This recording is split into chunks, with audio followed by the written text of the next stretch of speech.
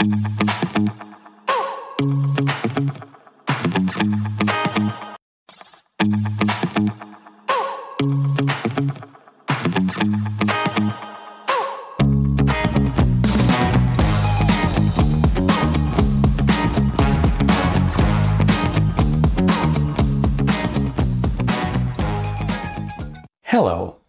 I am Tony Silvera and I welcome you to my evening devotional. On tonight's episode, we're going to see what happened with King Uzziah that got struck with leprosy. In 2 Kings 15:5, it says, "Then the Lord struck the king so that he was a leper until the day of his death. So he dwelt in an isolated house, and Jotham, the king's son, was over the royal house, judging the people of the land." King Uzziah, also known as Azariah, was one of the best kings, the better kings of Judah. In many ways, he honored God. He had a lot of success and power, but yet even good kings have their problems. And Uzziah didn't end well. He died a leper and a disgrace. This because he couldn't handle success and power.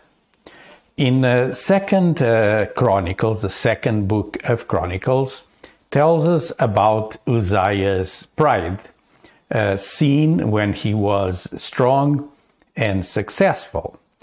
But when he was strong, his heart was lifted up to his destruction, for he transgressed against the Lord his God by entering the temple of the Lord to burn incense on the altar of incense.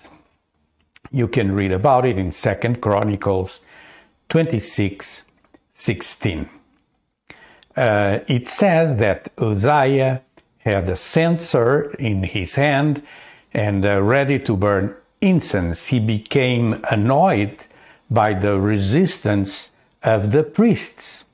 While he was angry at them in their presence before the incense altar in the Lord's temple, the Lord struck him with leprosy on his forehead.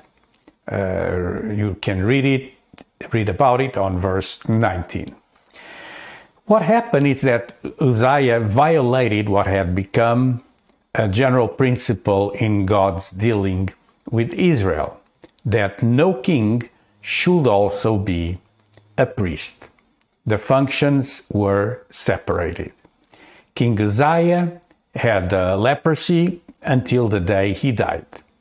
So he lived in a separate house and he was excluded from contact with all people.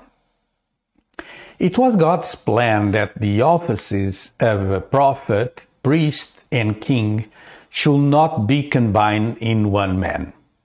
This until the Messiah, who fulfilled all three offices. Uzziah was, however, a very important king. There's a few categories that King Uzziah belongs to. One, he's counted among the kings who did right in the sight of the Lord. Second, he's counted among kings who peacefully inherited the throne from their predecessors. He didn't have to fight anyone. And finally, he falls into the category of kings who died with diseases. So it's a very peculiar kingship that he had. However, this curse that happened in his life, this punishment, illustrates how important it is to obey God. When we have a special call of God and willingly we decide to do what's wrong in the eyes of the Lord, or if we give room to pride, we can end up bad like King Uzziah. My prayer tonight is that God will protect us from evil. We know this is one of the requests on the Lord's Prayer, and very often we do not understand it fully. But it's important for us to obey God and keep our heart, so we will not end our lives with a curse of a disease over our bodies. Let me pray for you. God, I pray for all my friends, for myself also. Keep our heart, Lord. Keep us from evil. Lord, you taught us to pray like this, to ask that you, the Lord, will keep us from evil. Show us your ways, Lord. Allow us to walk in your way, not to end bad as King Uzziah. Be merciful, I pray.